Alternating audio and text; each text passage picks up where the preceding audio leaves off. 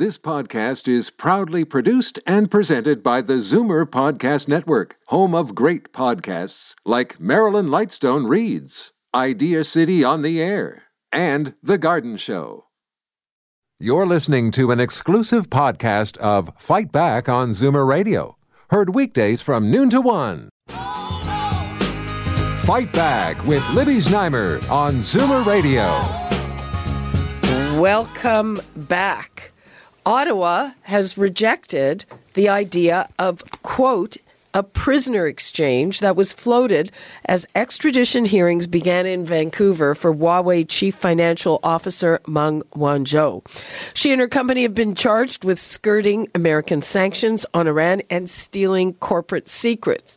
She is being held in a very luxurious form of house arrest, while Canadians Michael Spavor and Michael Kovrig, the two Michaels, are suffering extremely harsh conditions in Chinese jails.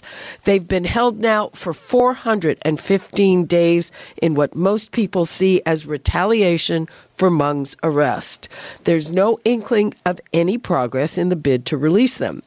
Meanwhile, China is also in the news as the place where the newest pneumonia-like coronavirus originated.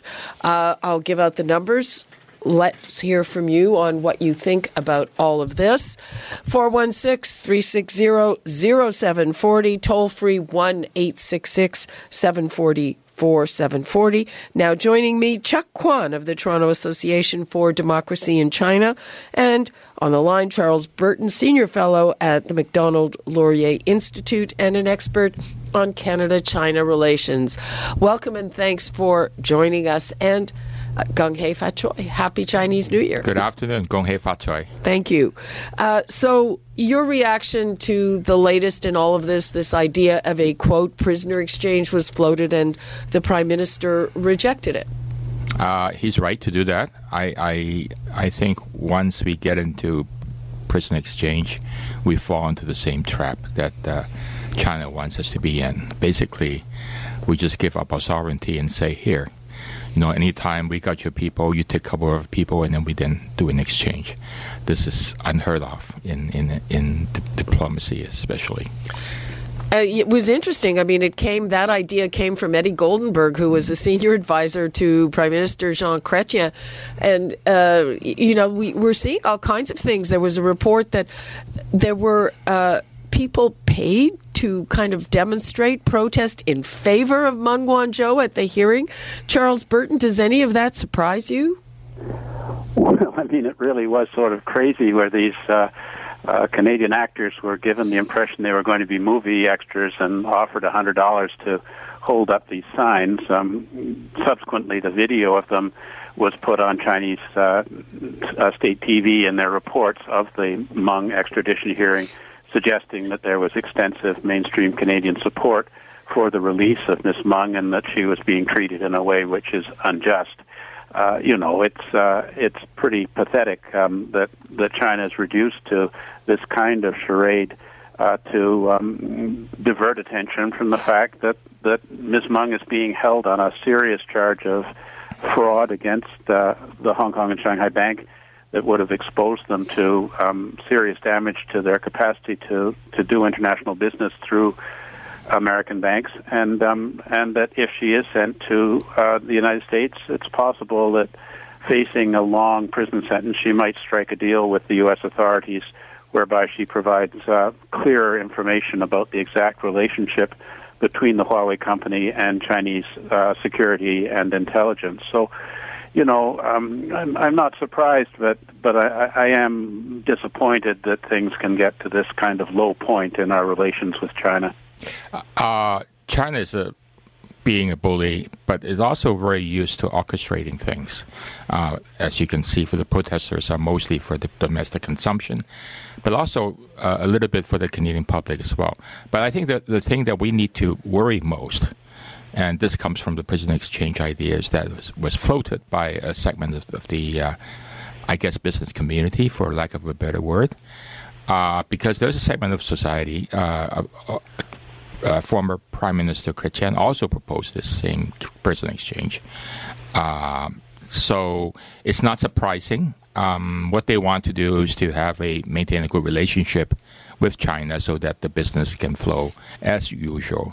The problem with that is that in doing so, you're giving up, basically, I would say, our sovereignty in the sense of we just become a non-entity anymore if we start giving up, doing prisoner exchange every time Chinese get a hold of us. What they don't understand is that every single businessman, every single person in Canada could be at risk of being a pawn in the retaliation that Chinese place. Where does it go from here? I mean, what is going to happen next? The Prime Minister asked the Americans not to sign their trade deal with China until these two were released. I mean, good luck with that. That certainly didn't happen. So what has to happen to get these guys released? Charles Burton. Well, I think certainly the idea is that they should be held as long as Ms. Meng is still in Canada. And, we had the previous case of Kevin Garrett, who was held for 775 days until the extradition case of Su Bin, Chinese national resident in Canada who purloined hundreds of gigabytes of Boeing aerospace data, was resolved. In the case of Mr. Su, instead of waiting for the end of the extradition process, he decided to voluntarily go to the United States and go state's evidence. And once Su was gone from Canada, Mr. Garrett was released. So I do think that from that point of view, that's where the Chinese are taking it. I don't think it has to be that way. I would say, just to follow up on the insights of Chuck there, that I absolutely agree with, is that the Canadians who make these absurd statements about prisoner exchanges are really catering to the Chinese government. In other words, the fact that they say such things will gain them favor with the Chinese regime and facilitate their business relationships with China. But I don't think anyone seriously thinks that it's conceivable that anything along those lines could happen in terms of Canadian law and practice.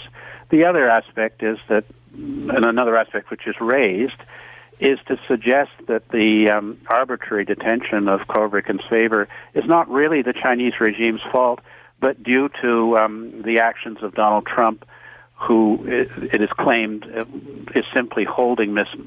Meng as a means of leverage in the ongoing trade dispute between the United States and China. That's similarly absurd. For one thing, the process of charging Ms. Meng with these serious charges of fraud long predates the Trump presidency. And the bottom line is that the hostage diplomacy is being carried out by the People's Republic of China alone. It has nothing to do with anything on the part of the Trump regime, as little as you suggest that they are supportive of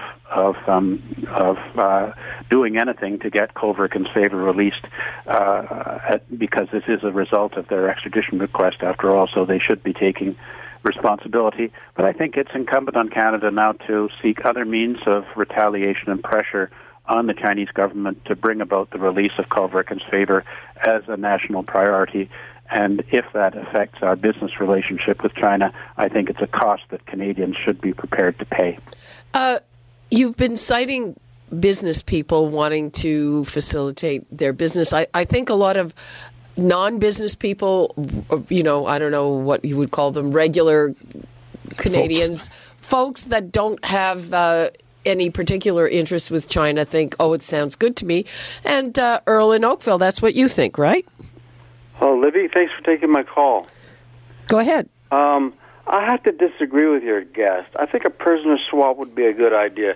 The only other retaliation we could do is to kick Huawei out of the country. Kick them out, Or not go 5G with them, which maybe might be the right thing to do ananyway. Yeah, that's correct. Why do you think that prisoner exchange is a good idea? I think that's what they're doing. They're holding us Canadians in China because we have Meng Zhang, whatever her name is, in our custody, and the Americans aren't doing us any favors. They're not pressuring the Chinese with the way they should be doing. The Prime Minister Trudeau has gone to the American and asked them for help. They're not doing us any favors. They don't care. And the only thing I can see that what we can do is to kick the hell out of Canada or a prisoner exchange. I don't think there's anything else we can do. Okay, Earl, I will let our guests respond to that. I mean, I think a lot of people think that. Well, if you think that, then we're questioning the integrity of Canada as a nation. I mean, we're not at war. We're not exchanging prisoners of war. We're not exchanging spies. We're exchanging somebody who's been used. Well, she is accused of spying. Well, but, she is. But, yeah. And of course, obviously, the two Michaels have been accused of spying as well. But when it comes down to is basically hostage taking. And this is the same old argument that if somebody takes your kid and demand $5 million, are you going to give in? Or that I mean, it's not as personal as that, but certainly that's something that is what China is practicing right now. Charles Burton, I mean, again, I think that a lot of people think this. Well, of course, if we were to somehow or other, violate the independence of the Canadian judiciary and the Prime Minister through I'm not sure what unconstitutional means, bring Miss Meng to a checkpoint and somewhere between Canada and China and do one of those spy into the cold kind of actions of our people walking across and Miss Meng being sent across, that would embolden the Chinese regime to engage in further outrages of this nature. I mean, let's bear in mind, there is absolutely no evidence whatsoever that Kovrig and Svavor have done anything wrong in terms of violating the laws of China. The Prime Minister himself has said that their arrest is arbitrary. If we make this concession and somehow or other form a moral equivalent between the detention of Meng Wanzhou and the horrendous mistreatment of Kovrig and Svavor, then we're setting a very dangerous precedent that China will presumably repeat over and over again so long as it works. So I really don't think that this is the solution. Certainly, the basis for expelling Huawei would have to be under Canadian law, but I think that there are other things that we can do to pressure the Chinese regime in terms of visas and cracking down on Chinese money laundering and Chinese agents of influence and espionage in Canada that would send a signal to the Chinese government that if they're going to continue to hold Kovrig and Svavor, there will be costs for that regime. We are talking about our situation with China and what, if anything, can we do at this point to get the two Michaels released. The extradition hearing has started in Vancouver for Meng Wanzhou, whether she should be extradited to the United States. There are people who have been proposing prisoner exchanges. I'm here with Chuck Kwan of the Toronto Association for Democracy in China and Charles Burton, who's a senior fellow at the Macdonald-Laurier Institute and an expert on Canada-China relations. And we have a few minutes left, but I'd like to pivot to another subject, and that is this new coronavirus that is coming out of Wuhan. And the Chinese government has been releasing certainly a lot more information than they did the last time around with SARS. But I still hear from people who don't believe that we are getting the whole truth. Chuck Kwan, what's your feeling on this? I feel that basically China lacks a public health infrastructure and sanitation infrastructure that actually caused all these things to happen. And of course, I don't believe in the Chinese government's complete transparency. China is used to covering up whatever their human rights abuses might be, or now in this case, their public health fiasco. So I give them maybe 50%, on effort, but certainly of being transparent. But I don't think they're doing all they should. But I just want to pivot back to a little bit. Sorry about this, but there's a whole... Wait. Let me hear Charles' take on this, and we will get back to it. Charles? I agree with Chuck. I think that the Canadian government would like a lot more complete information about what's going on with this particular new type of pneumonia, the coronavirus, and we need to be able to make preparations for it here in Canada knowing the nature of the disease and the mortality, and we need to know much more about the spread. I know from my own experience in communicating with my Chinese former classmates back in China on WeChat that the postings on the coronavirus are being censored and deleted. Even a relative innocuous message that I sent to my classmates urging them to wear masks and keep away from markets and New Year's shops and places where there are a lot of people was in fact taken down by the Chinese government. So, wow. I think there is a concern that whether the Chinese regime can get out of their old habits of trying to control things and speak honestly and fulsomely in a way that will allow us to take the best appropriate measures to reduce the possibility of massive mortality from this new disease here in our own country. As late as yesterday, two public health officials were talking to CBC about they don't think there would be human-to-human transmission. Well, now we have proven in China now there are cases of human-to-human transmission. Yeah, that's a couple of days old. Yeah. We've known that for a couple of days. But we kind of keep thinking buying the China line that's not human to human. So in that sense, I No. That was brought to light quite a few days ago, and yesterday I was talking to two infectious disease specialists, and we know that it's human to human, and they seem to have confidence in the numbers out of China, but I've heard from a lot of people who don't, and given what they do on all other fronts, it's hard to argue with that. It's all political. I'll leave it at that. Yeah. Okay, and you wanted to get back to our original conversation here. Right. There is a big push from the civil society for Parliament to adopt the Magnitsky Act. That's the act that was named after a Russian dissident. Magnitsky Act, yes. Act, right. And it's a way to sanction or freeze the assets of high officials from a country when they're deemed to have violated human rights or having that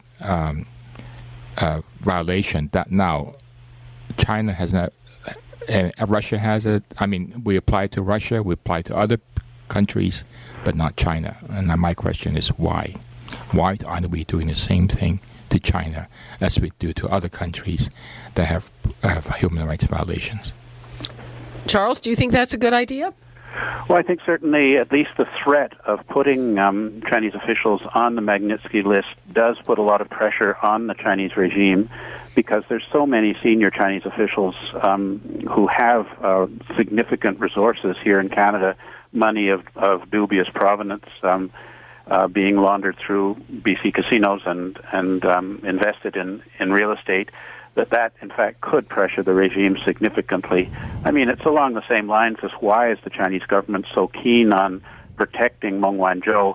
Well, of course, there is the factor that I mentioned earlier, concern about what she might reveal to the U.S. authorities if she is extradited there. And there's also, I think, an expectation on the part of the elite that support the current authoritarian, non-democratic regime in China that their regime will protect their people when they're abroad from foreign charges. And there are an awful lot of Chinese people who have resources here in Canada that come from places that could possibly have legal implications for them, and they want the protection of the Chinese government to make sure that they can protect their large wealth unhampered. So I think from that point of view, the Magnitsky Act is a very, very powerful tool, and the fact that our government is not applying it to China is really indicative of the extent of the co-optation of our elite by Chinese communist interests. Okay, we haven't even touched on the subject of whether we should allow Huawei to compete for 5G. Here in Canada, a lot of countries are saying absolutely no way. We have very little time left. Is that a lever, Chuck? I think so. I certainly agree with your first caller saying that, I think we should explore every single lever that we have. I mean, my pet peeve was that we haven't exposed a lot of Chinese wrongdoings to the Canadian public. So what happened is that the Chinese government is using these actors to show the Canadian public that, hey, there's support to free Reng Wanzhou and all this stuff. We're not playing the same level of, games that the Chinese is. Okay, so we're talking about Magnitsky sanctions. We're talking about Huawei, but maybe we shouldn't allow Huawei, notwithstanding. Charles Burton, in a few seconds, yes or no, we should or we shouldn't?